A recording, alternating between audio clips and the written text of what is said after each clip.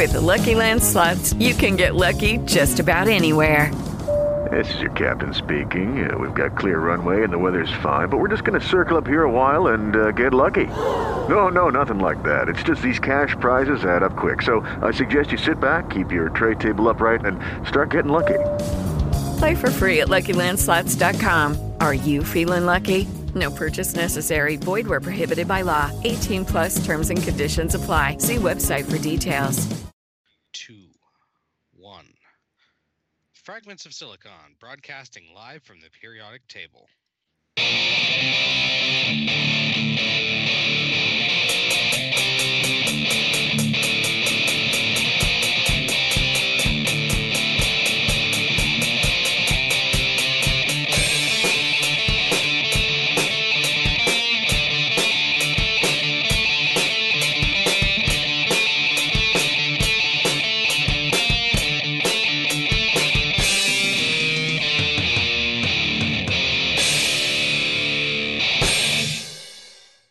From the periodic table?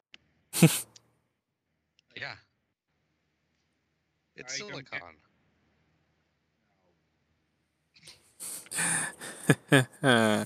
We. That hurt. Yeah. That hurt. Look, they can't all be perfect. Fair enough. All right. Welcome to another installment of Fragments of Silicon. I'm your host, Adam, and joining me, as always, are the usual suspects. Ogre? You'll never get me, coppers. Oh, that hurt. Why didn't nobody tell me bullets hurt? Surprise! Yeah, I don't even know what to say. Anyway, Petty Fan? Yo. Alex? I consider myself more of an unusual suspect. Don't hit yourself. And Twilight. Hello. All right, so let's see. Petty Fan, you go first this week. Oh, right, news. Honestly, not a whole lot's really been happening. I won't actually be losing internet like I thought I was going to because we got that sorted out, so... Thank God. Yeah. That's always good. Oh, don't forget, he's also kind of the technical backbone of the show, and I didn't want to have to drastically revamp things, for the better part of a month. Right. Played the final story stuff for Final Fantasy XIV and wondering if it's freaking June yet. Well, it's almost April, so it'll be closer. My body is ready. I just want my Red Mage hat. That's all I'm caring about. Yeah, you have fun with Red Mage. Whatever, weeaboo. Actually, I'm probably not going to be doing either Red Mage or Samurai because DPS are going to be a nightmare. That's why you should do tank first. Anyway, rest of your news. Distracted there. Not a whole lot's been going on outside of that. So next one. All right, Twilight, you go. Not much going on around here either, really, besides first day of cutting grass for the rest of spring, summer. I think that's literally your news report for every week you've been on the program. Almost. Yeah. I don't know. Well, he has to keep everything in line with Kentucky's new banality law. Seems like it. Anyway, all right, Galix, you're... I've been continuing to play Breath of the Wild. There is a lot of Breath of the Wild to play. I am trying to decide which beast to take on second. And probably this evening I won't get to play it much because I'm hoping to get some time to play one of the games that we're playing for review this Sunday.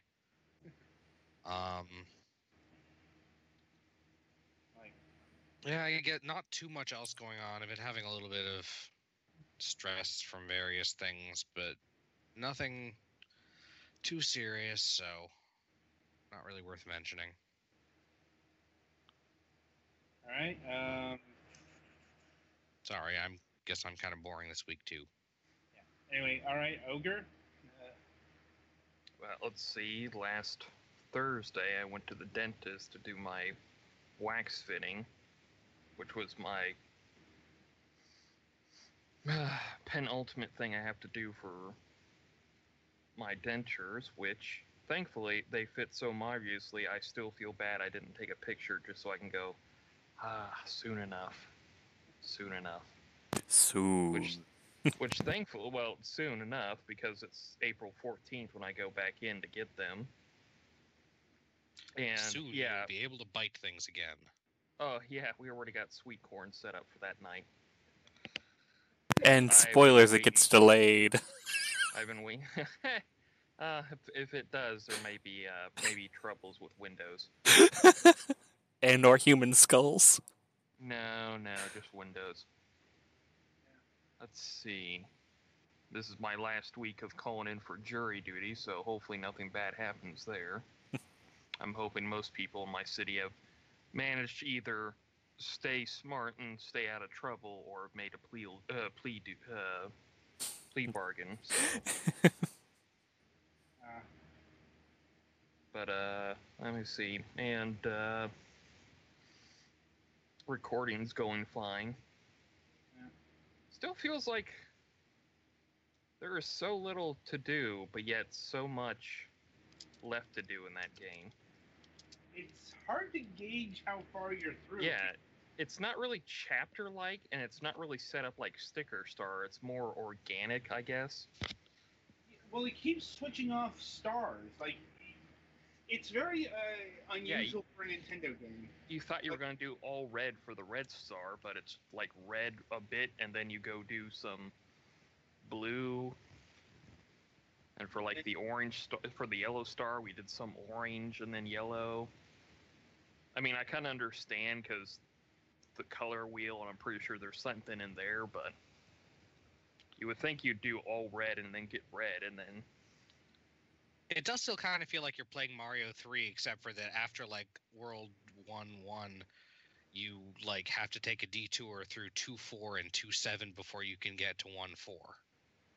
Yeah, that's just... It's something weird, but yet it's weird, but it's weird in that good way. It's like, oh, it's just throwing you for a loop. That's actually pretty good. Mm-hmm. So, basically, you might be at playing Color Splash for a good while yet. Yeah, probably. What is it? I don't really mind. It's not like, oh my god, it's the worst game ever. It doesn't... It's way better than people gave it credit for, but it's still bad because the battle system kind of just makes that whole thing feel worthless. I'm aware. And just think, the battle system is still a step up from the last attempt. Mm-hmm. At least you still get some manner of experience from it, so it's not a complete wash. Mm-hmm. And then, other than that, I just still got to pre-order Stormblood at some point just to have that ready. Because, man, that was a cutscene, I'll tell you that much. Yeah. Not started up a new game recently. Yeah. Crotel Renovations. I don't know. I don't really talk too much about that stuff with him. Yeah. He does have interesting plans later on if they work out, so we'll see how that all works out. Interesting how? Like, just interesting.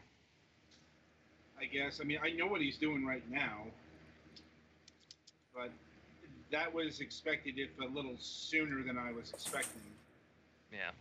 Also, my last thought before I hand it off to you, Adam. I hate lights. Not the worst part of this relic, but I still hate lights. But it's making me like PvP, so I'm a little iffy on the whole thing. Lights? With the... I'll explain later if anybody cares. Yeah, we can explain it later. It's a Final Fantasy 14 thing, obviously. Okay, as long as you're not going to go smash up lamps or something. That could be involved at some point, depends on what the duty is. No vandalism on the show. Anyway, Fine. my turn. Let's see. It's been a busy week. As was mentioned, had to take my mother to. Well, turns out she did. It wasn't a mammogram, but it was an MRI. Like, um, she mentioned that she actually already had the mammogram, and now she needs to go in. She needs to go in for magnetic imaging, to see what's going on in her chest region. It's like most likely suspect is calcification because she had an accident a couple years ago, and she had some hard tissue damage there, so that may be the cause of whatever's going on there. Um, Still don't think it's going to be anything malignant or cancerous, but this is all just to make sure everything's fine. Let's see. Also, I have to go to her place during the weekend because she's got some spring cleaning to do. Translation, that means heavy shit I need to lift. Yeah, I'm not looking forward to that. No.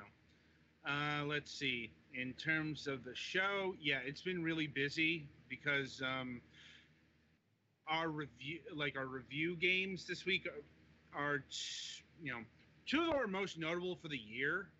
I'll be honest. Like, I've put a good 7 weeks into Thimbleweed Park already, and about an hour and a half into Has Been Heroes. But in between two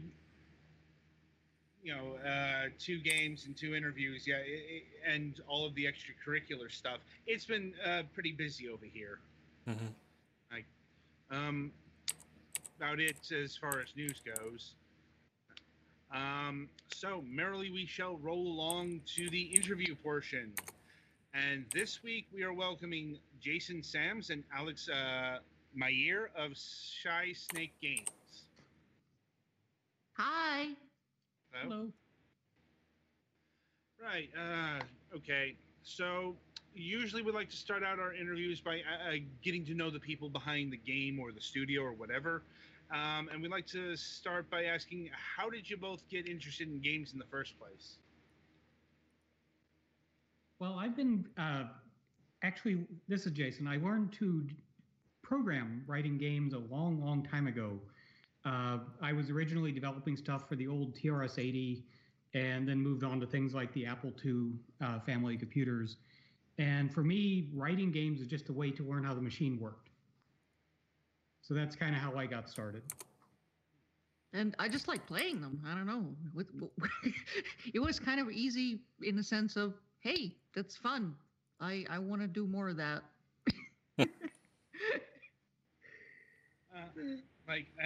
What entry point did you have? Did you start on the PC or was it the console? Yeah, I was a PC gamer. I've only had a console to play Gran Turismo for a while. That was, we both like to drive cars for fun and not so much profit. And I used to really like to play Gran Turismo, and so I bought the console just for that, and that's the only console game I've ever owned. Sorry, console gamers. Just the original Gran Turismo? Huh? Did you only own the original Gran Turismo, or did you keep up with the sequels?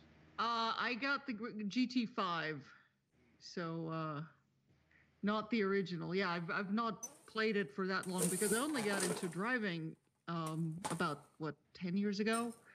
So by the time I decided that I wanted to get a console just to practice my driving in the off season, I was like, the series was far enough advanced, and there we were. I gotta admit, I've only played like the original Gran Turismo, so I wouldn't know. No, it's fun. I mean, it's a close enough emulation of the driving experience that it's actually a challenge. I'll take your word for it.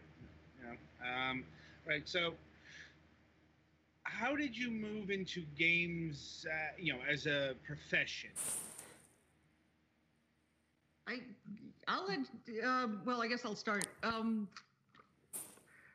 I just wanted to do something creative outside of the corporate world because I've worked in different kinds of corporations for my entire career, and I'm actually a hobbyist, artist, and writer, and all of those things. And I wanted to do more of that too. And usually corporations are like not very flexible. When they hire you for one thing, they want you to continue doing that thing. So if I wanted to do something else, I had to change jobs, and that was kind of my way of doing it. Just try and create something of my own instead of trying to find people who would hire me to write things or artist things. So, Jason? Well, for me, it was a little different because I started doing game development early on. I found that I missed it working in corporate world, and it's something that I wanted to go back to. And the opportunity finally presented itself to actually go and do a serious game, and I decided to jump on it. Interesting. Certainly heard the story before of people leaving the. Well, I suppose it should be mentioned that you guys, you both of you worked at Google, correct? Yes. And what were you two doing at Google? So my background it's been graphics and performance-related computing for a long time. So at Google, I created the CPU and GPU-based compute solution for Android developers. Wow.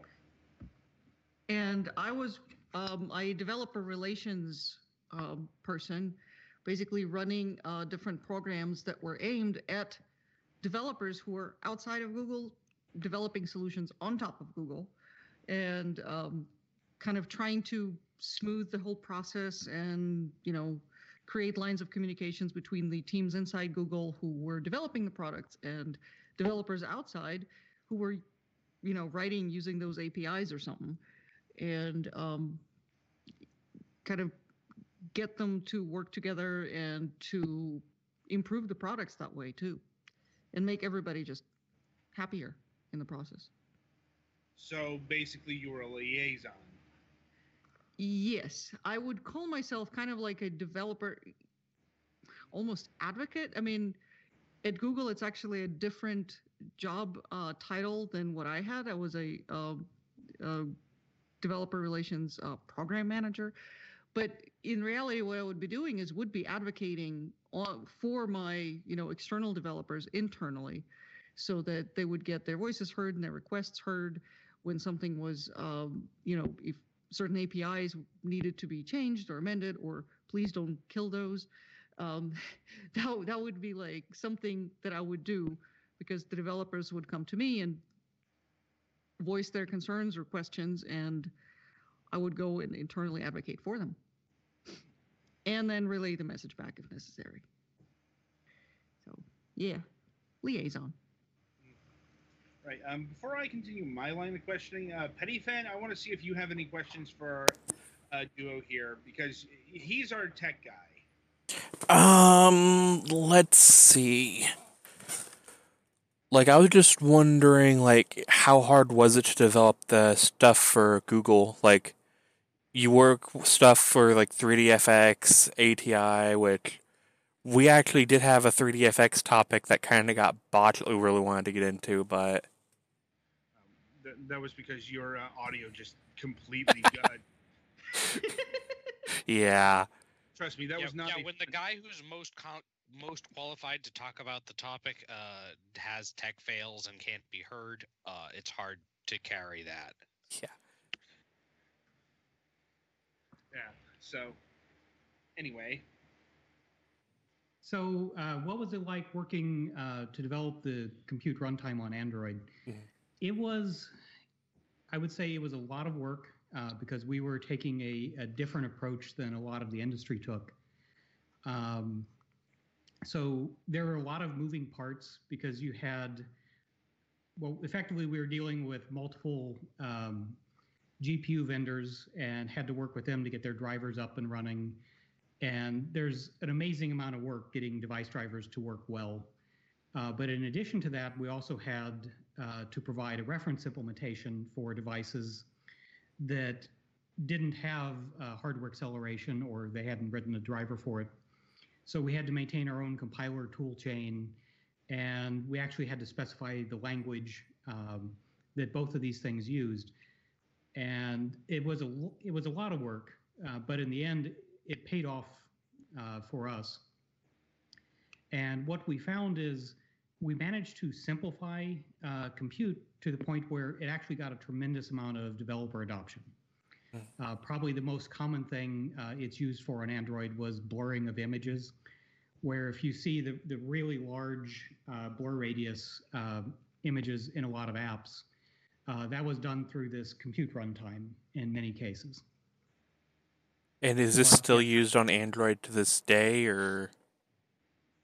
Well, it is still supported, is my understanding. I mean, I left the company a little while ago, so I don't know what they've done with it since I left the team. But last I saw, it was still supported and still very heavily used. Interesting. Right, yeah, I was going to say that's all from me. Okay. Right. So I suppose the question that beckons is, what opportunity came along that got you away from Google and into the independent game scene? The best way to put it would be, I was extremely bored at Google, and the opportunity was I could take a year off from working at Google and actually go work with Alex to start a company to do this. The opportunity mostly was financial, basically being able to afford to do it.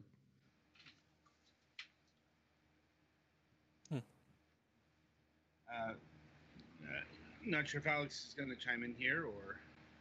Well, for me, I guess the most important thing was when I kind of reached a point where I really wanted to do something new and creative, and I came home one day and I was like, I don't know what I want to do. And Jason is like, why don't you make a game? And I was like, what? I can do that? That's allowed? No, I think the missing background here is Alex has a lot of background doing art. And she really enjoys doing art. I'm like, rather than managing communities, why don't you go do some art and make a game out of it? And that's kind of where it started. Yeah, and I was, it took some prodding and convincing, because I wasn't like immediately going, oh my God, yeah, I'm just going to, jump ship and leave Google and just, go make a game, because I've never made a game before. And I had even no idea what, how I would go about it and what's all involved. So it was fairly intimidating to kind of just think about it. But, my enabler / instigator / husband was like, do it anyway. So, so I did. It kind of, it proved to be a boon, because not only have I been able to do something really rewarding and exciting and just, fun by definition, I've also been able to learn so many new things along the way, just running the company, coming up with all the social media stuff and learning the, to edit videos and creating the logo, of which I'm super proud of. Those are just kind of things that I would have never, ever had to learn or gotten the ability to, do at all. And so it's just been super fun doing that. And a little, at times it's stressful, because it's really just the two of us. And when you think about it, it's like everything that happens in this company has to be done by us. And on the other hand, it's a wonderful challenge to kind of learn so many things that I would have otherwise never tried. Indeed. Fairly common story from the people we get on the program. Like, we get a lot of indie devs, so and they are usually small teams that have to wear a lot of hats, as they say. Anyway, so your game is called Spy DNA, and I believe we have a trailer here.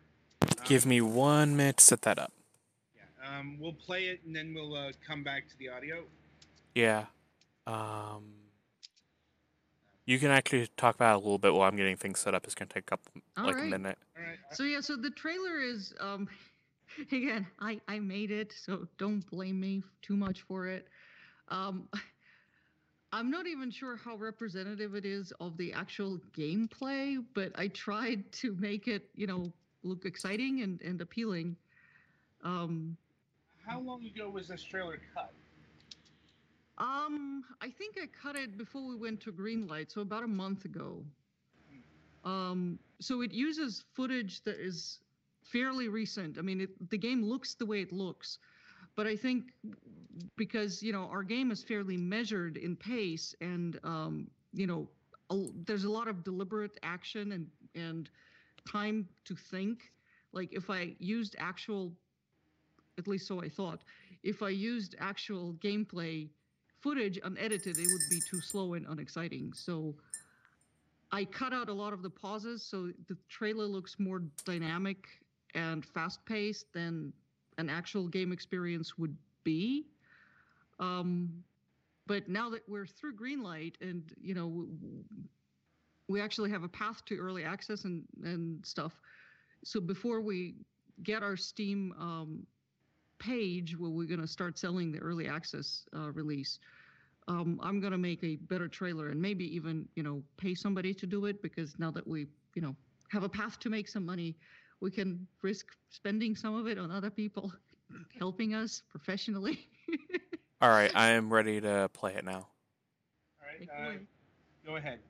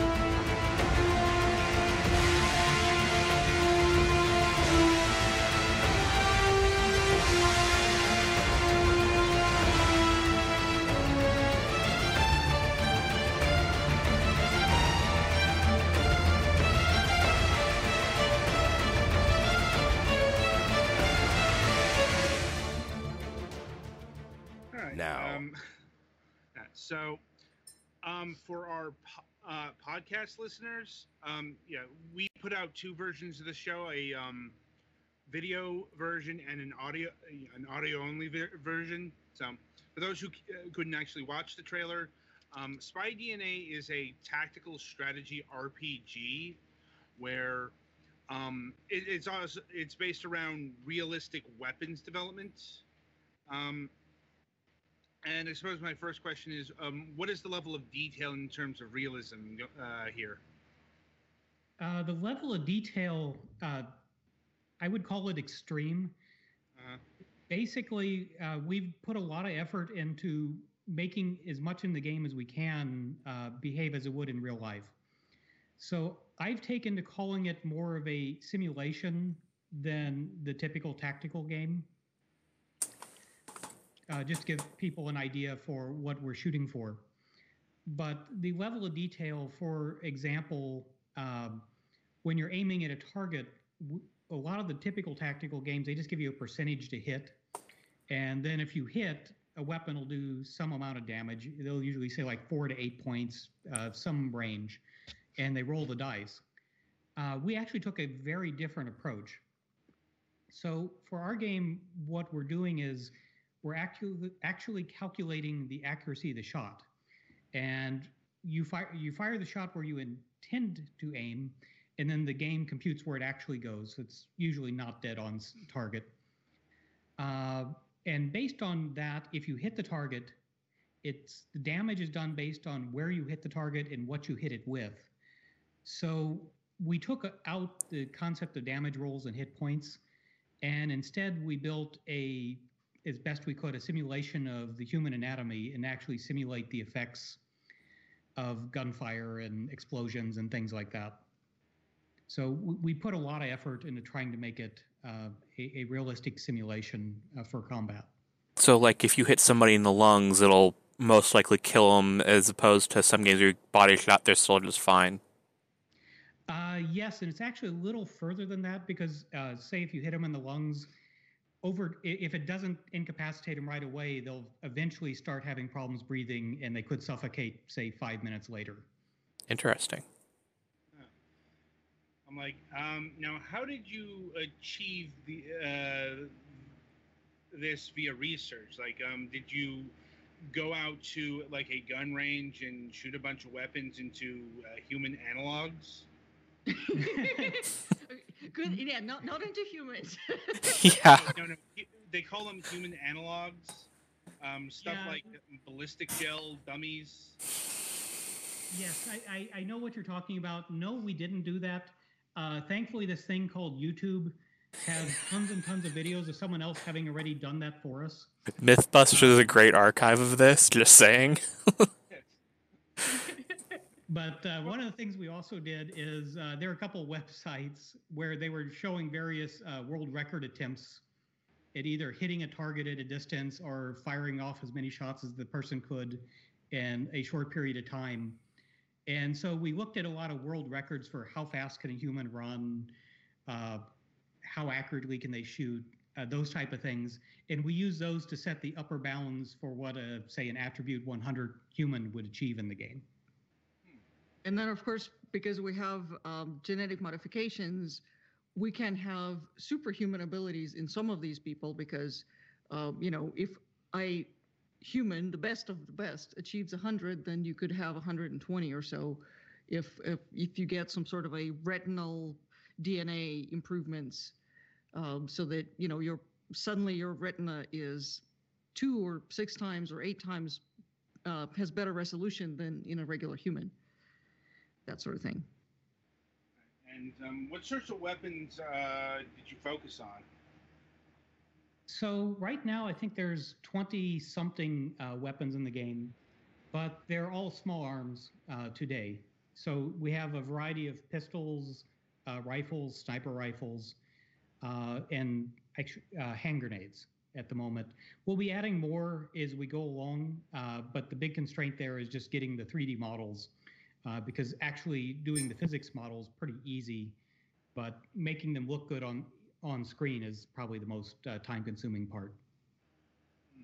Now, are these like actual weapon models, or are they just like mock-ups that you guys made?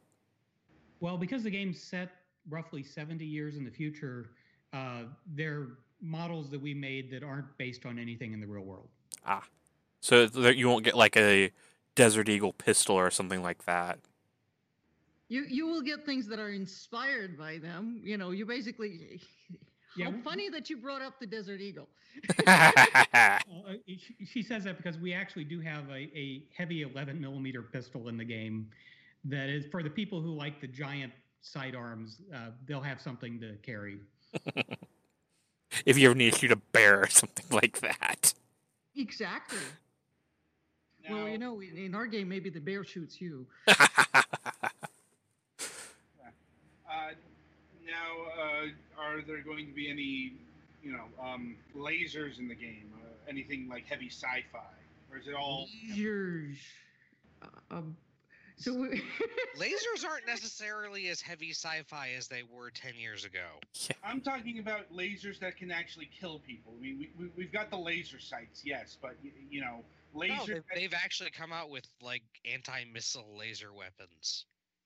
You know what I mean in terms of a laser pistol. We don't have Omega? So right now, the underlying simulation engine actually does have support for laser-based weapons. We actually have magnetic weapons in-game already, but we haven't actually added any laser-based weapons to the game so far. But the underlying simulation does already support them. So like, more sci-fi weapons are a go. Yes, and I think right now where you see the sci-fi type weapons are the Gauss rifles, the ones that shoot very high velocity darts. So we already have some futuristic stuff in there. Now, I suppose on the flip side of the coin, are you looking into bow integration, bow and arrows? So I think bow and arrows will probably be something that won't get commonly used because if you watch something like the James Bond movies, you don't usually see them carrying a crossbow.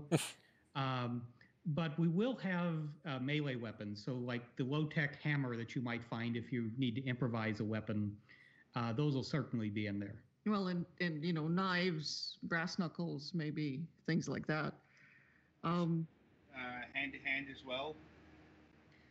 We already support hand-to-hand, but we have a large number of improvements planned for it. And also, this is something that many people asking for features may not know.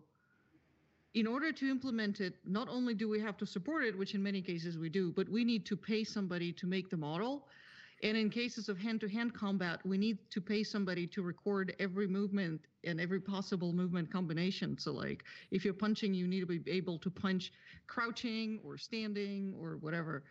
And that is where the early access kind of comes in, because if we are successful, we'll be able to add many more things that people, demo players have been asking us for, just because we'll have the money to actually hire mocap studios and artists to create those movements. And in the same vein, we'll be able to pay the 3D designer who made the weapons to make more. Yeah, I think it's underestimated just how much work ends up going into mocap for these type of games. When I last looked, we had something right around 1,000 animation clips already in the game. And the library that we're pulling from, we actually have about 3,000 of them, many of which haven't been pulled in yet because they're movement types that aren't in the game at this point. But even with that number, there's still a lot of them that we don't yet have, and we'll have to have someone record. A good example of that is we bought a lot of these in packs from people who had recorded them ahead of time. And so they had prone movement with rifles, which is good. That's the thing you do. But they didn't have, say, reload the rifle while prone. So there's a couple places where you'll see animations missing just because, for some reason, they only provided reload when you're standing. So we'll get those fixed, but it just takes time. Of course. And speaking of time, how long have you been working on the game so far? So I started working on it in 2015, and I started by writing the story and kind of writing out a lot of the dialogue and prototyping a few ideas. And then Jason joined me full-time February last year, 2016. And so it's been, a year and a month since we've been full-time working on it. And, about 8 months prior to that, I've been working on dialogue and storyline and things like that. And how far would you say the game is in terms of playable state? Well, we have a playable alpha demo available already, and it represents a current state from about a month ago when we made it available. We're moving very rapidly towards early access, which will include a better UI. It will include more. Jason wants to say something. Well, I was going to go through what we're changing for early access, because with a demo, we didn't provide a lot in terms of gameplay content, meaning that you can play through everything in the demo probably in about 30 minutes to 2 hours. So, clearly that's not going to cut it for early access or obviously for a final release. So what we're adding between now and when you'll see this go on sale is a lot more content in terms of missions, maps, things you can do in the game. But in terms of the mechanics, the gameplay rules, I would say about 90% of them are already in place, because one of the things we didn't talk much about is the simulation engine behind all this, outside of the graphics. It was actually written I wrote it about 15 years ago as a tool. Back in the days, I used to run in pen and paper games. And so as the GM, I wrote this to help me manage the game world that the players were playing in. So it had a horrible Windows MFC interface, but since I was the only user, that was okay. I could operate my own thing. But a lot of the simulation in terms of tracking where shots go, figuring out how much energy things lose over distance, all that logic is already in place and actually been fairly well debugged for a long time. So mostly what we're working on is UI, graphics, maps, missions. Basically, all the things that the user sees as opposed to what makes the game tick under the hood. Right, makes sense. And what is this timeline feature? So one of the things that really separates us from a lot of games is a lot of people, they like turn-based games. But turn-based games, they have a limit to how realistic you can make them because characters are going in turn. And when you're watching a battle in real world, you don't see everyone just stop while one person runs across the field and then the next person goes. Everything's happening at once. So what we did is every action you take in the game takes some amount of time. So for example, drawing your weapon may take half a second. Running 10 meters may take 2 seconds. So each character, you give them the actions you want them to execute, and then when those actions are complete, the game will return to that character because it's effectively that character's turn now, where you queue up some more actions. And you can queue up as many as you want, but what we found is even though we had a larger queuing ability, that players ended up playing by queuing very small amounts at once. So we emphasized the UI around that typical usage behavior. But at a high level, the concept is the characters' turns come up whenever they finish doing whatever they were doing prior. So you don't have to wait, and you don't have to wait for necessarily everyone else on the map to finish what they're doing before you can go. And so it creates a lot of different type of experiences for the player. For example, a grenade can be exploding, and you can actually see the fireball on the screen, and the game will pan to your characters like, what would you like to do now? And you're thinking, I would like to duck. I would like to run. I would like to run really fast now. Right, and so what is the story of Spy DNA? So the game is set in 2075, or at least, kind of. It could be plus minus 10 years. It's not too distant of a future. So basically, it's sci-fi to the point where the cutting edge tech we know today is just duh. Everybody knows and uses it, and it actually works. And then some things that are only in prototype stage today, such as Gauss rifles or magnetic weapons in general. The military has been prototyping them, and they've made really big ones that you need an aircraft carrier or something to transport around. But in the future, a person can carry one of those. They've been miniaturized to the point where a strong person can just carry one of those into battle.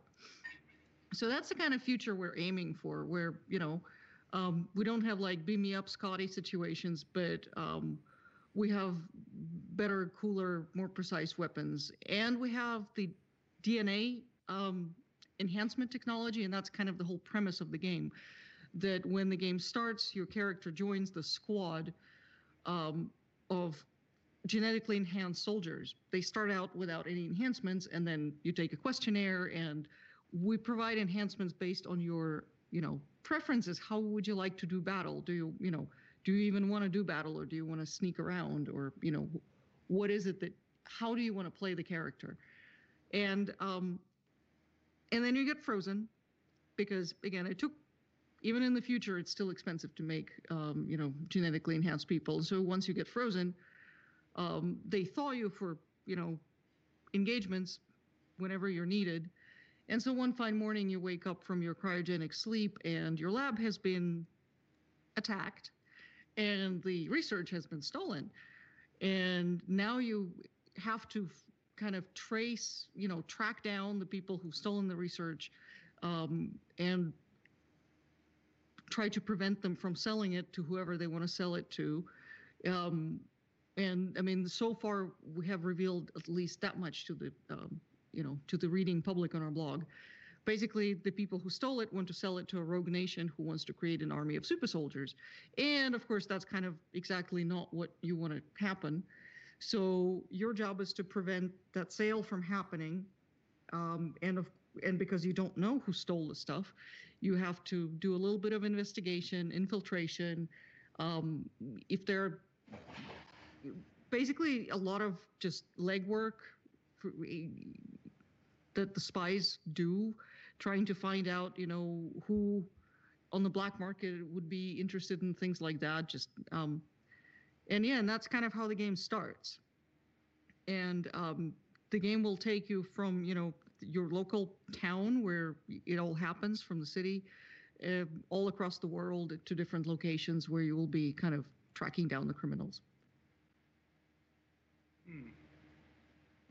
And how long are you aiming to make this game? Probably, I mean, at the very least 40 hours or so. But what we didn't have that ability when we first were making the forecast of about 40 hours or more.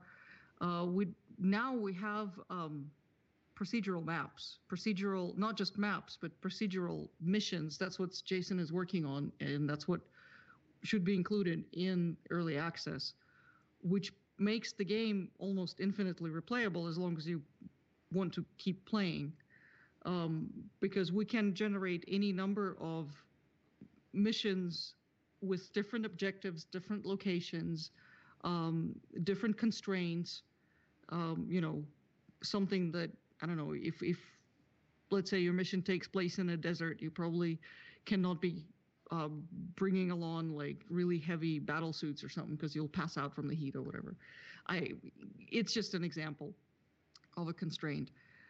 Or like if you're infiltrating a base where you need to dive to kind of swim through the waterways to infiltrate the enemy base, you probably don't want to be carrying like gold ingots in your pockets because that may not help with your buoyancy, that sort of stuff.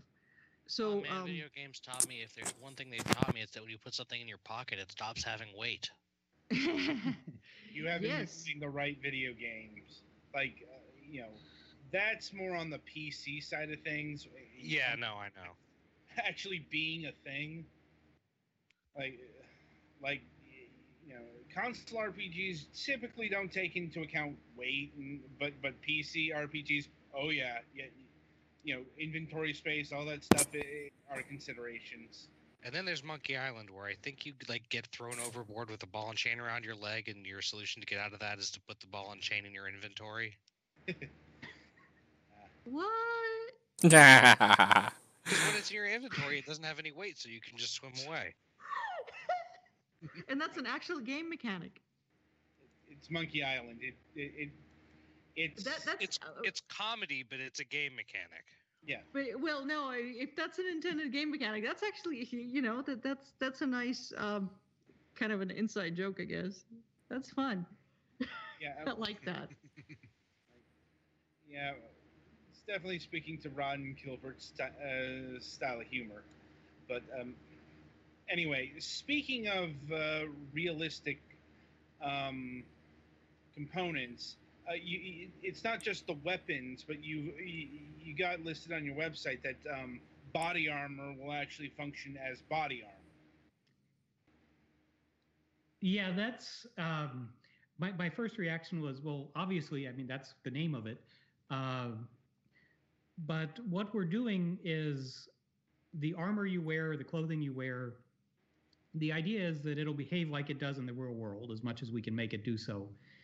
So that most of the time, the armor will stop the projectile or it won't.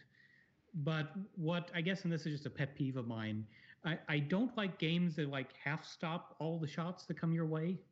I don't know who would buy an armored suit that's like, it slightly reduces the bullet's energy. I would rather have this, the armor suit that actually stops something. So yes, we're trying our best to make armor behave. If you look at the real world, any given piece of armor, it's rated for, it'll stop these type of rounds. It will not stop these other type. And that's effectively what we've implemented. Right, and has that, does the body armor have sci-fi variants as well? So far, it does not. But the flip side of that is one of the things you can do with your characters for sci-fi purposes is you can actually implant light armor into your characters. So if you're going, as a spy, you're going to the fancy party, and the most you can maybe wear is a business suit if you're lucky. This gives you some amount of armor that you can take with you, even through security and other things. So yes, effectively, we do have sci-fi style armor, but what it is, it's mostly implanted into the person, or the suits that they wear are pretty typical in terms of behavior. Well, we do have like an armored business suit, or armored t-shirt, things that are woven out of sci-fi textiles that are slightly better than wearing just a t-shirt. But again, even if you have like a Kevlar t-shirt, it still is probably not as good as wearing a proper bulletproof vest. So those would be good for covert operations where, you don't want to stick out too much. And that's where, subdermal armor that, you just develop through your DNA enhancements comes in. And are there ceramics in the body armor? We tried to make all the DNA enhancements based on some kind of existing live creature. So like stronger tendons through integrating silks from spiders, or, better vision by using DNA from birds of prey, or like infrared vision by using viper DNA, because vipers have infrared vision. And same goes for subdermal armor, which would be similar to reptilian armor, like crocodilians have. So it would be bony keratinous plates that a person grows under their skin. And the more extreme you grow them, the more visible they will become. If you grow just a little bit to stop like a knife or something, you may pass for a normal human even at the beach.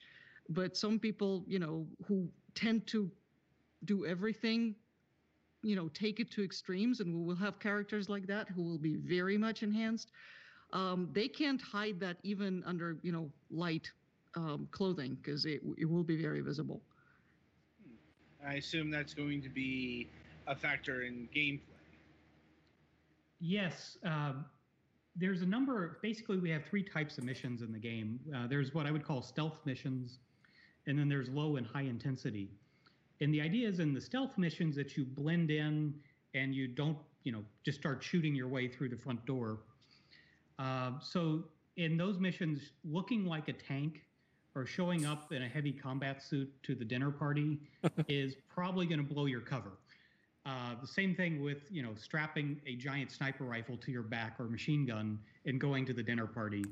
No, I always bring mine. What?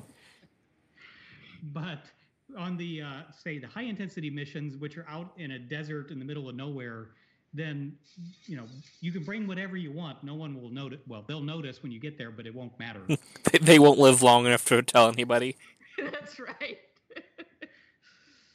And I guess the real, the driving factor between not blowing your cover in some of the covert missions is that the government, because your, government-sponsored project is classified, they will deny all knowledge of you, and it's like, oh, whatever.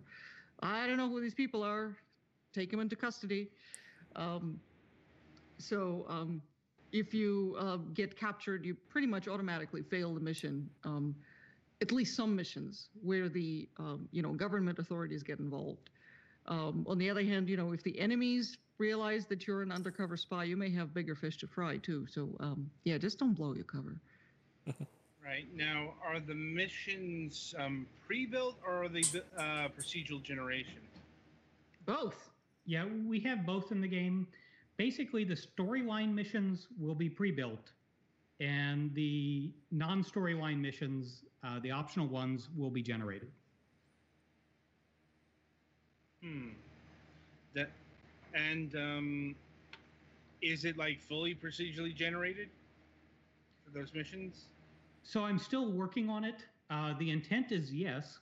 However, based on how that goes, it could end up with a few handmade pieces built into them. Is there anything that's in particular giving you problems? The biggest difficulty that I've encountered is probably on the map generation side, when you have to lay out buildings to procedurally generate a building that looks believable to the player. And I think that's part of why you see a lot of games that do procedurally generated maps. The buildings, when you look at them, all have about 5 times the amount of space between things that a building in real life would have. Yeah, and it's much easier to generate a series of, caves or some sort of a, naturally occurring landscape than a building where, a person would believably live in. That would have a kitchen, and the fridge goes in the kitchen, by the way, and not in this bedroom, and the bedroom should have a bed but not a toilet in it, and, things like that. And then the toilet should ideally face away from the wall and not be behind a dresser and, all of those things, right? No giant windows in the bathroom. I'm waiting for there to be an Easter egg house later on with just that in there. But yeah, it's like it's basically teaching the computer to understand what humans find unnatural. Because, in and of itself, all of the 3D models of the things that, we have in the system, they're all perfectly fine. And, why wouldn't you place a toilet in the middle of a dining room? I mean, it's a 3D model. You can, but but should you? Yeah, but social etiquette indicates otherwise.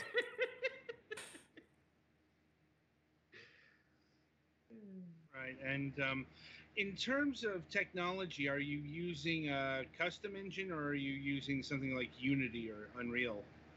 So we're based on Unreal. We're actually just did the migration to 4.15. The thing I should point out is even though we're on Unreal, we're actually almost entirely C++ based. So we're not using Unreal's blueprint system. We're doing it in real code. I got to admit, I don't exactly know what that means. Unreal has this blueprint language, I guess you call it, to make it easier for, non-hardcore developers to create logic in the game. I think I get what you're saying now. It's kind of like you have boxes, and boxes have different functions in them, and then you pull connectors from one to another, and you can put like modifiers in between, like take this, do it, modify it this way, output that thing over there. I use this myself to create materials, and I have to attest, as a thoroughly non-developer person, I don't actually think it's easy to learn for me, but I've learned it, and now it's very useful. But by the time I've learned it, it took me a little bit. And was there a particular reason you selected Unreal?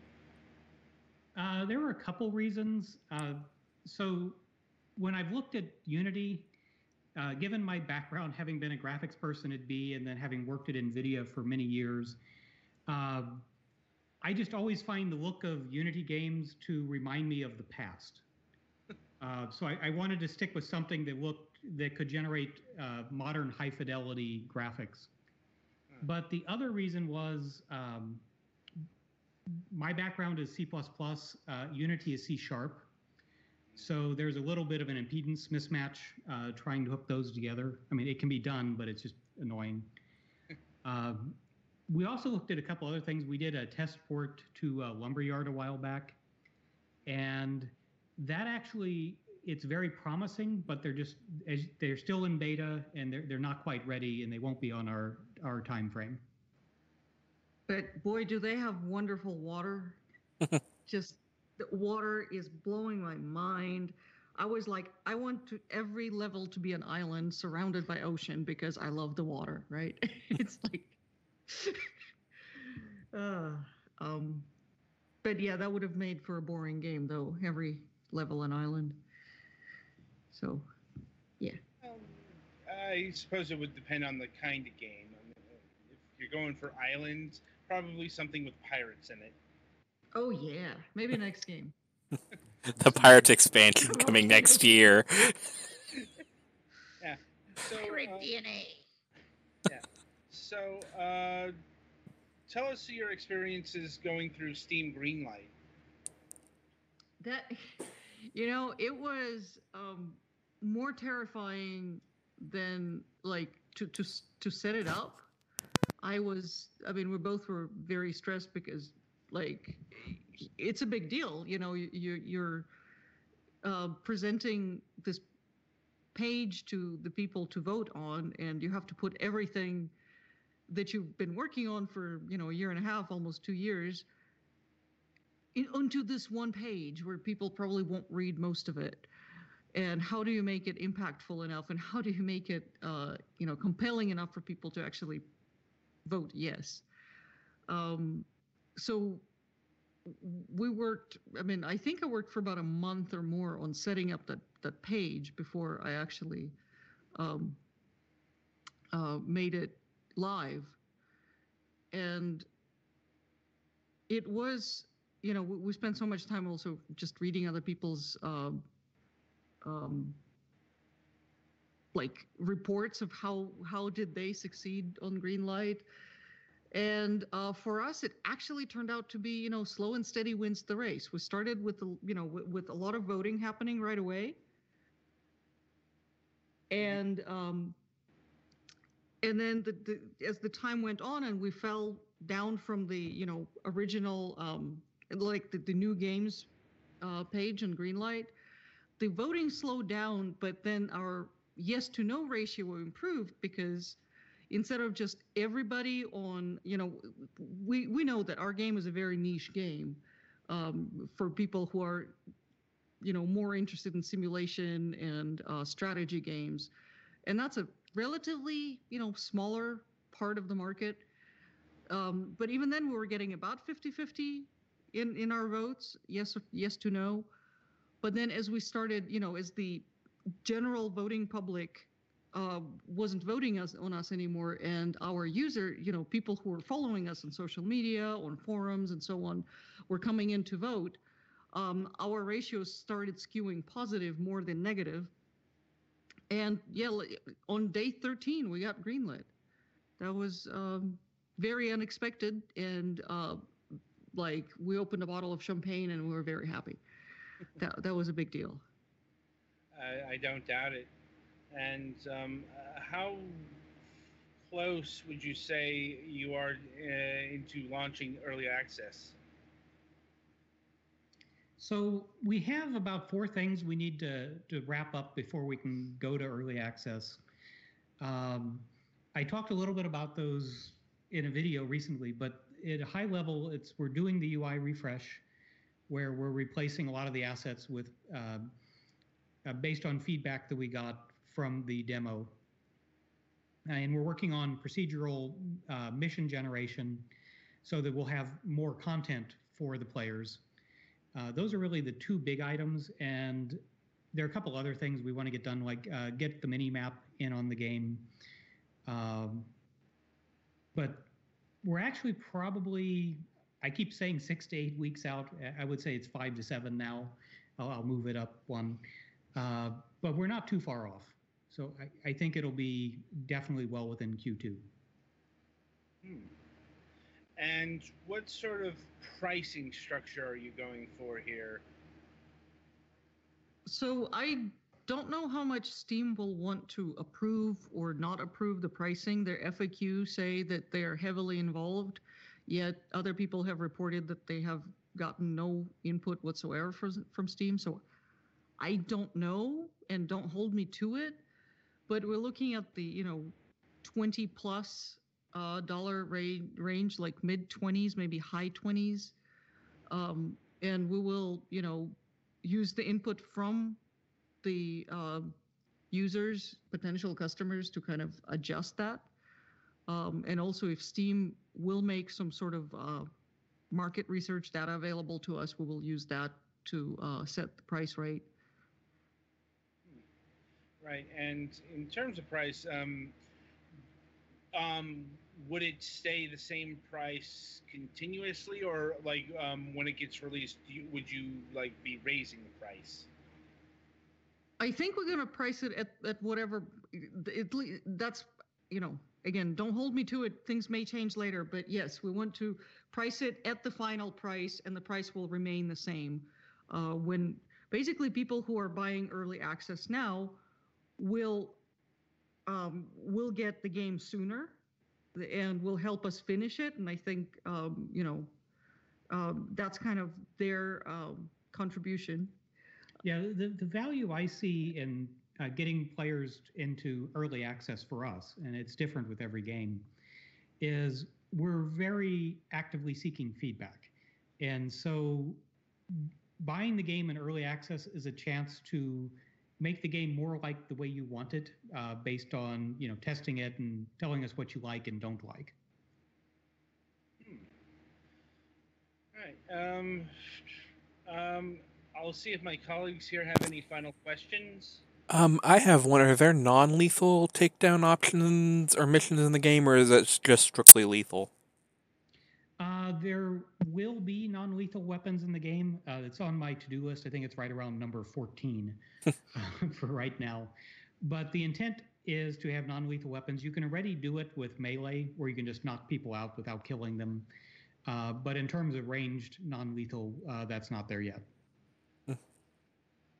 And yeah, the idea is that you will be able to knock people out and then take them someplace and interrogate them somehow, so that you can get use out of people that you don't kill by asking them questions. Anyone else? I don't really have a lot of questions, but I think you've answered most of my things pretty. It looks like there are some interesting things you're trying to do with this game, and I hope it goes okay. That's our plan. Yeah, it's not. I'm sure it's not easy to put in all the realistic simulation stuff, because the realistic sniper battle ranges jumped out at me, because that's a thing that is very frequently underdone in video games, because actual sniping is ridiculously far sometimes. Yeah, even in the trailer that you've shown earlier, we have shots where sniper is engaging targets at over a kilometer away, so 1,000 meters. That's what, 300,000+ feet. A little over half mile. Yeah, far. So this is already implemented, and it's there. And I think this is where the mocaps and stuff comes back to haunt us, because when you have such a realistic simulation of the battle and the world, you want the movement to also look very natural and realistic, to not break the immersion. So that's why we keep talking that we will need to pay artists to do motion captures, because if I just sat down and started designing movements in like Motion Builder or something, yeah, I could make them move the legs and arms the way, to resemble what we want to show, but it should be natural and not cartoonish, because everything else is kind of very realistic in the game. Right. Yeah, so if you played the demo we put out, I had been holding off doing a lot of work on the animation system, because every time I touch the animation system, it breaks a lot of things. So I always try to do it early, so that there's time for us to, deal with any fallout from those changes. But the animation actually is dramatically improved from what we shipped in the first demo. But one other thing I wanted to mention about realistic combat is one of the things about having really long ranges for sniper fire and things like that is you end up with large fields of areas where people are afraid to go. And one of the comments that a player brought up, and it was correct, is that it has the potential to turn into what I would call camping warfare.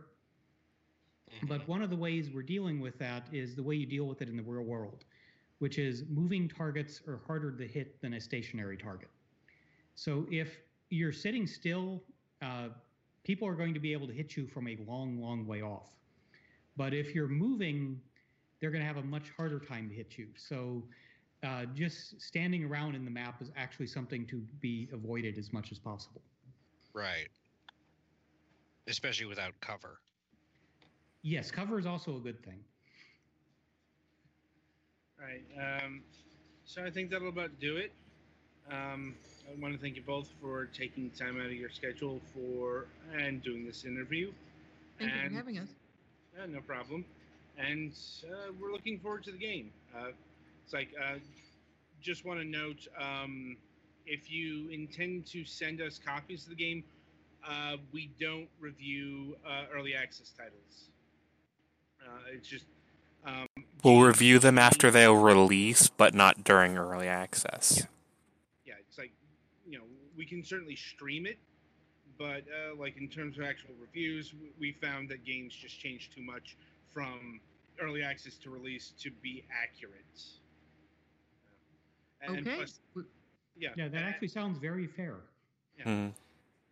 Yeah, right, but we are still looking forward to the game coming out, both in early access and final release.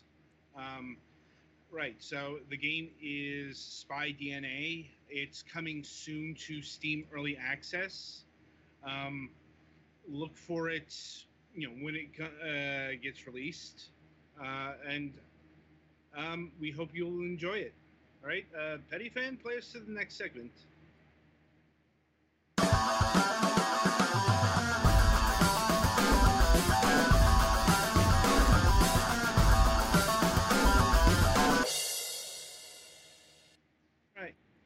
So welcome to this week's topic of discussion.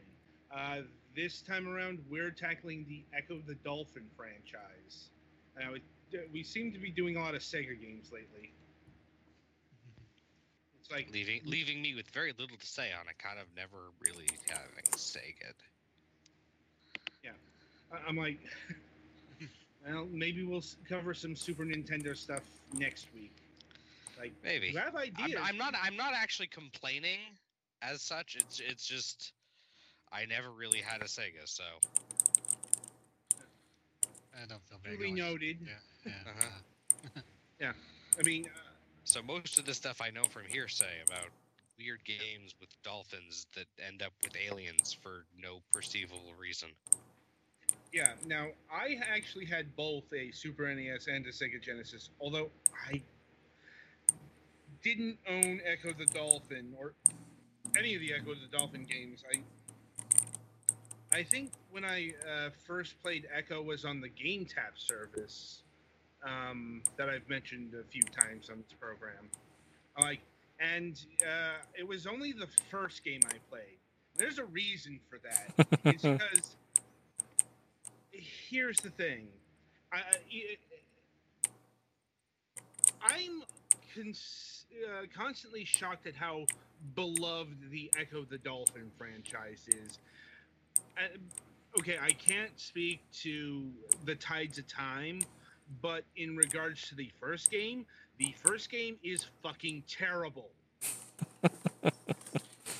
The impression I've gotten of especially the first game in this series, is that someone at whoever made it said to someone else, what if there was a game where you just play as a dolphin and you can swim around underwater and there are all kinds of nooks and crannies for you to explore and stuff? And the other guy said, what if that? And then they just kind of made the game based on Well, it's also important to understand the context of the time because, quite honestly, this is the kind of game that could have only have existed in the 80s or the 90s, like a franchise. It's a very eco-friendly game series starring a dolphin.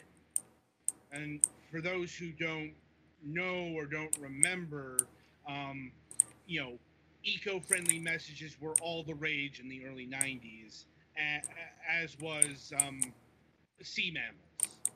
Captain Like whales Planet, and he's a dolphins. hero. Gonna go swim with Flipper the Dolphin and Free Willy.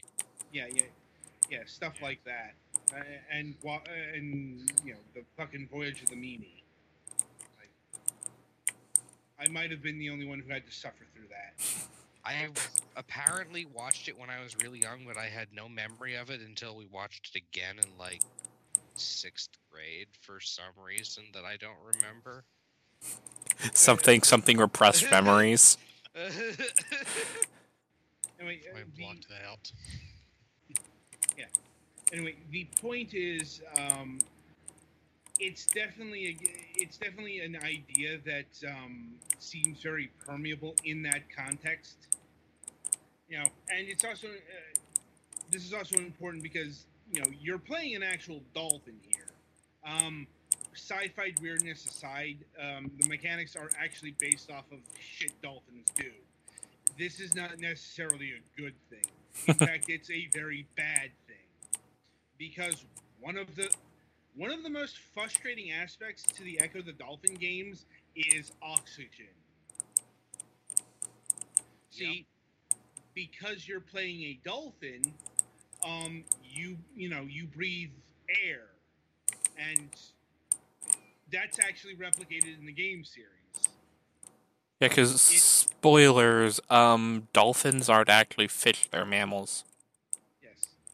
And that means they have to surface to breathe every now and again. And that which is all well and good, but sometimes you get a little bit lost underwater. Yeah, and sometimes the level design doesn't really accommodate that. It's basically a timer. The whole game is played under a timer. Sometimes that can get really tight. The other mechanic is sonar. Echolocation, anyway. Yeah. And your first thought is probably, oh, this is my attack. Like, no, it's not. I'm like, you attack things by ramming into them. Which is pretty realistic. Echolocation isn't actually enough to stun anything, so...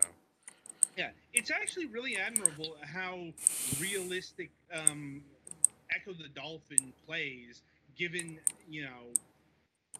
it's a Genesis game, and it goes off the fucking sci-fi rails. One of the things that I heard that kind of was weird is apparently you kind of breach manually. You gotta swim down and then swim up really fast to jump out of the water. Yep. Yes. And it can be really hard to estimate exactly how far and how fast you need to need to go to breach properly. Yeah. I'm like, yeah, that's in the game too. I'm like, I'm not sure if it's showing up on the footage because I'm not watching it, but yeah, that is definitely part of Echo the Dolphin. Like, in fact, like the beginning area is kind of a playground. In fact, you have to move the game forward by jumping into the air. Mm-hmm. I mean, it's like, in terms of story, the reason why you're not captured along with the rest of your pod is because you're literally in the air. And so you weren't subject to, whatever fucking technology is abducting all the sea life. Anyway, to the game itself, yes, some of the mechanics are frustrating, but what really really denigrated Echo the Dolphin was its game design. Like, Yeah. you know, both in terms of levels, which are very infamous for being very windy, very confusing, and Echo the Dolphin is also infamous for not telling you what the fuck to do. Yeah, like, I'm in the first level, and I don't know where the hell I'm supposed to go. I think you're right. You're supposed to jump over the thing. Yeah, like, here, but... I found some crystal thing that's telling me to find some key glyph, but I don't know what the fucking key glyph is. Yeah. Which is pretty reasonable. I mean, dolphins don't know about glyphs. Yeah. They don't have hands to carve things. Yeah, and the key glyphs, like, the clues are often very cryptic.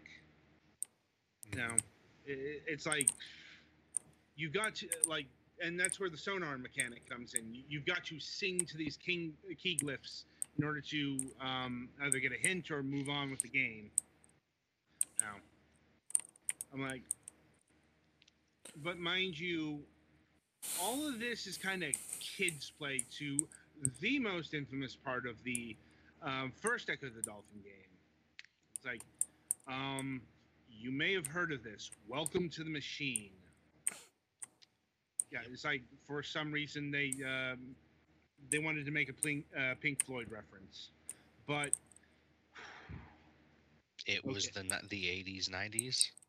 90s. Somebody was the a 90s. fucking sadist and made this fucking level.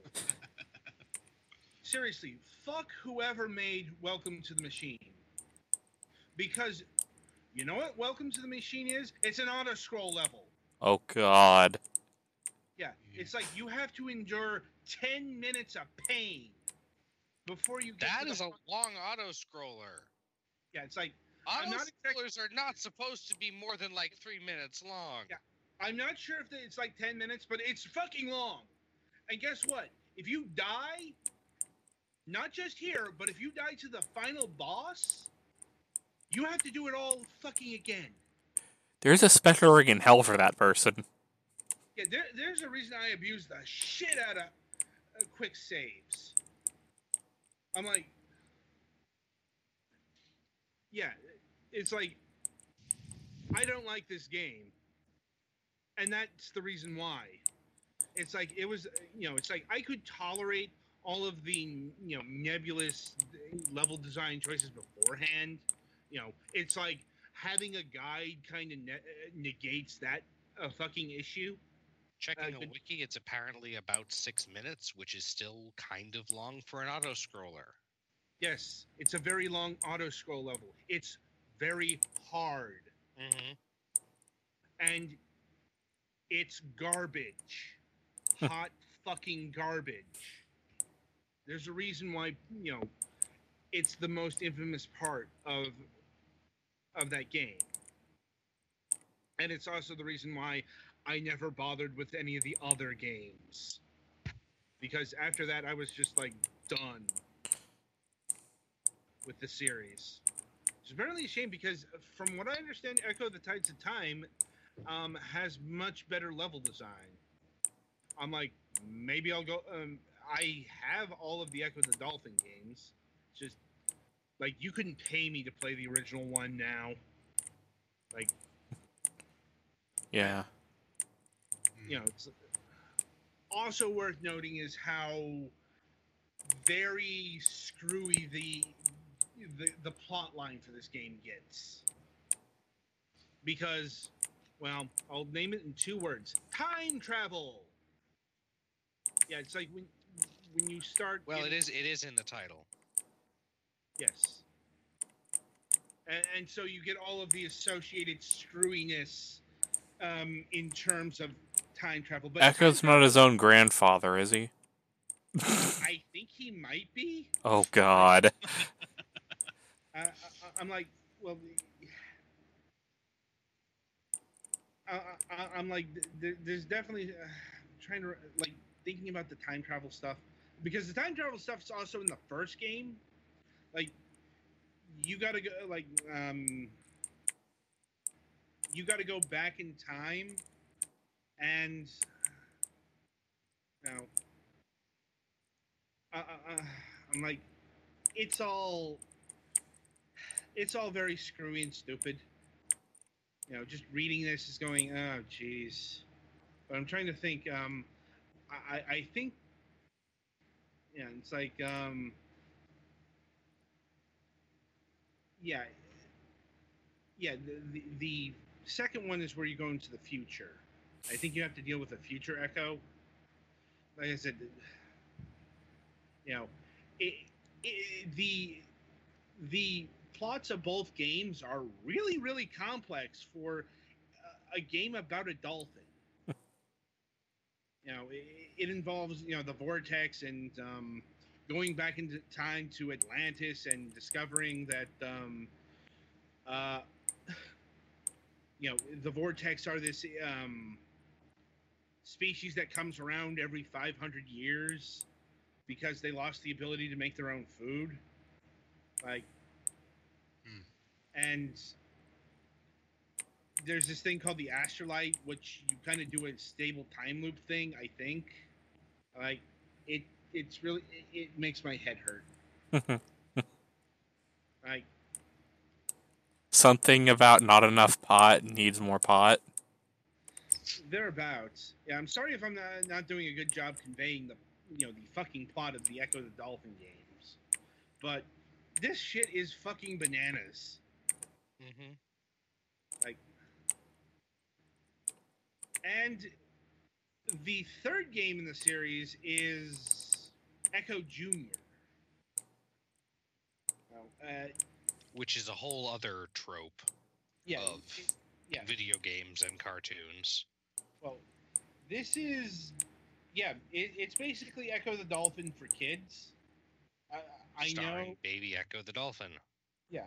I mean, I know Echo the Dolphin, the Echo the Dolphin games are rated E for everyone, but I really don't think they're for kids. Not in terms of like design or actual plot. Like, it's like, certainly not younger kids, especially you know, it's like, it's not gory, but they're, you know, the vortex are, you know, spoiler alert, inspired by aliens. You know, because the 90s.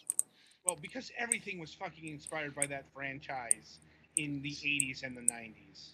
Mm-hmm. You know, it's like you couldn't. You know, it's like you couldn't go 2 games without seeing something that was inspired by HR Geeker. Mm-hmm. I mean, yeah, Echo Junior I never played because, well, guess what? It's a game for young kids. Yeah. And Today it would have probably gotten a early childhood rating. possibly, but you know, I think EC ratings are only for actual educational games. Like, this is geared towards younger players, but it's not actually educational, which is a bit of a surprise, considering you look at this and you'd think it would be an edutainment game, but no. Like, it's apparently,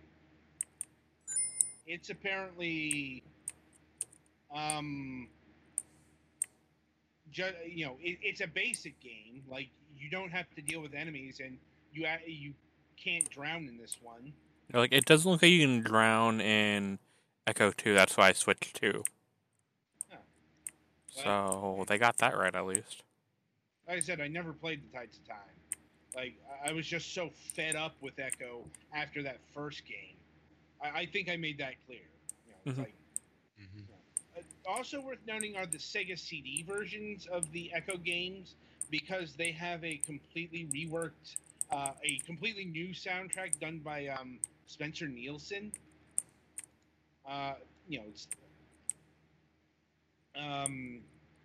he, you know, they often did this with you might know him best as the guy who made the North American version of the Sonic CD soundtrack. You know, and he did a whole bunch of other Sega CD games. You know, but that's probably the soundtrack you'd most know him for. Like, but you know, this was a fairly common thing for Genesis to Sega CD conversions because, oh hey, we've got access to Redbook audio, and we can do CD quality sound. So let's do that. It's fine by me because I mean this Genesis could sound good when you worked with it, but if you got it wrong, the Genesis, It can be very tinny, very yeah, clangy. Yeah, the Yeah, Genesis the Genesis has a sound chip that requires careful work. Yeah. yes. And after that, the franchise laid fallow for a good chunk of time until the Dreamcast. Totally forgot I was out on the Dreamcast. Yeah, Echo the Dolphin, Defender of the Future. Like, so as I understand it, this was actually a reboot. Like, um, it's like I gotta admit I don't know much about this one because honestly, the reviews really put me off of it because uh, it had like all of the reviews I read back in the day mentioned like the same problem that the first game had, in terms of you know you don't. It's often it's got the you don't know what the fuck to do in this game kind of deal, but you know. Like I said, and unfortunately, Echo the Dolphin, Defender of the Future, only saw release on the Dreamcast and PlayStation 2.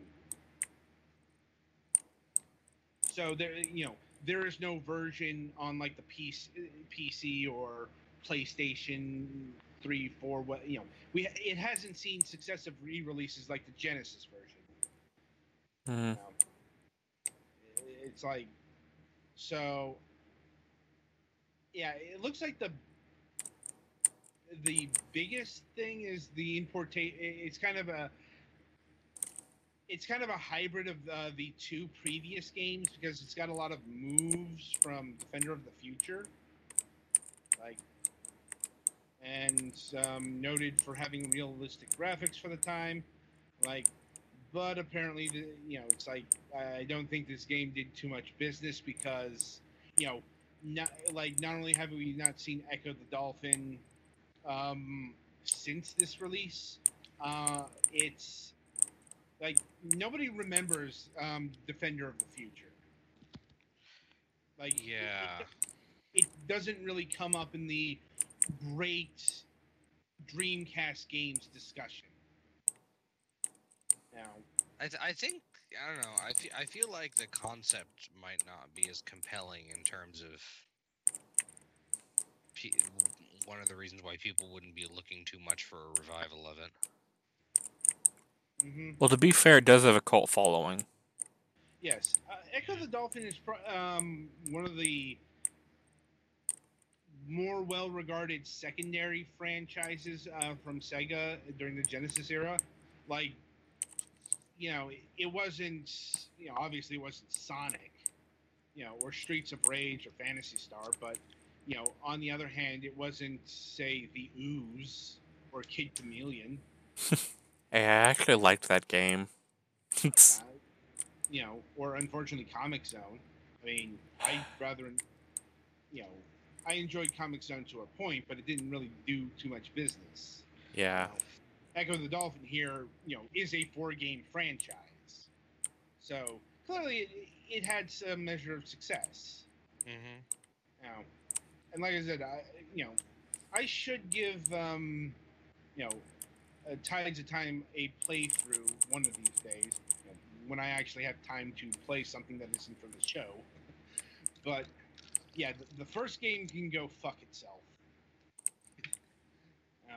It's kind of one of the reasons I wanted to do this, just to rant on that game. It's been like 10 years and it still pisses me off. Yeah. Well, I'm officially lost. Yeah. That's That's the nice thing about having your own show. You can rant about whatever the hell you want. Right. So I think that'll about do it for this topic and indeed this installment of Fragments of Silicon. Be sure to stay tuned. MSP is coming up. We haven't gotten any cancel notifications, so we are expecting no guests this week. So I don't know. We're probably just going to wing something as we always do. Indeed. Unless, Max probably got his usual updates to go through. But, I'm not sure if we'll be able to keep politics at bay.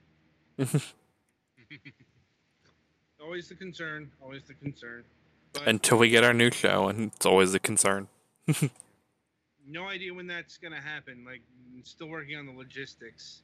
But anyway, so as mentioned at the top of the show, we've got a special Thursday interview happening tomorrow at 11 a.m.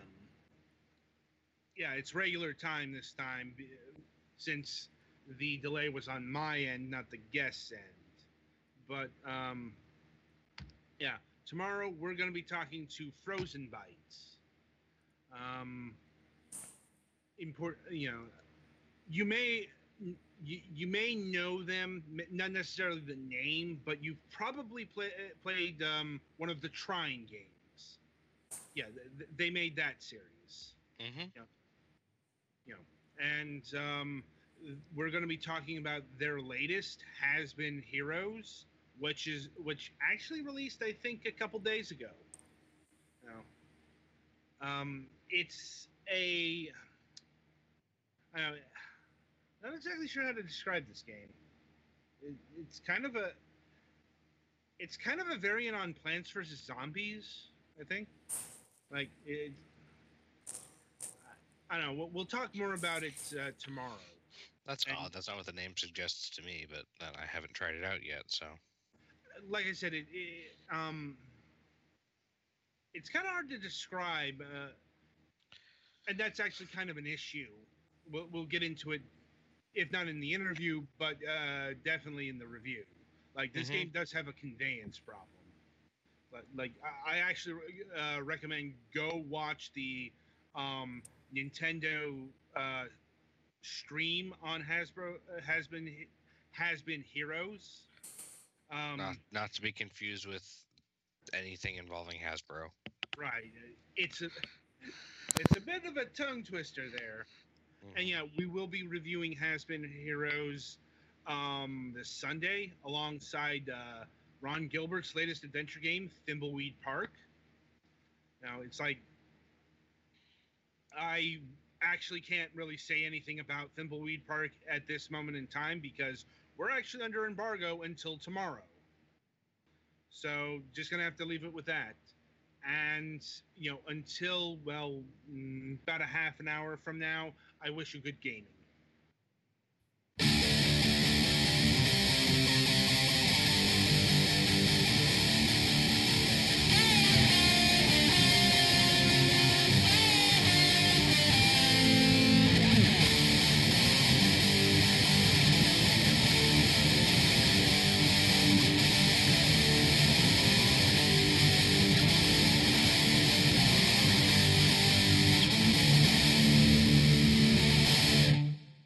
It is Ryan here, and I have a question for you. What do you do when you win? Are you a fist pumper, a woohooer, a hand clapper, a high fiver? I kind of like the high five, but if you want to hone in on those winning moves, check out Chumba Casino. At ChumbaCasino.com, choose from hundreds of social casino-style games for your chance to redeem serious cash prizes. There are new game releases weekly, plus free daily bonuses, so don't wait. Start having the most fun ever at ChumbaCasino.com. No purchase necessary. VGW Group. Void where prohibited by law. See terms and conditions. 18+.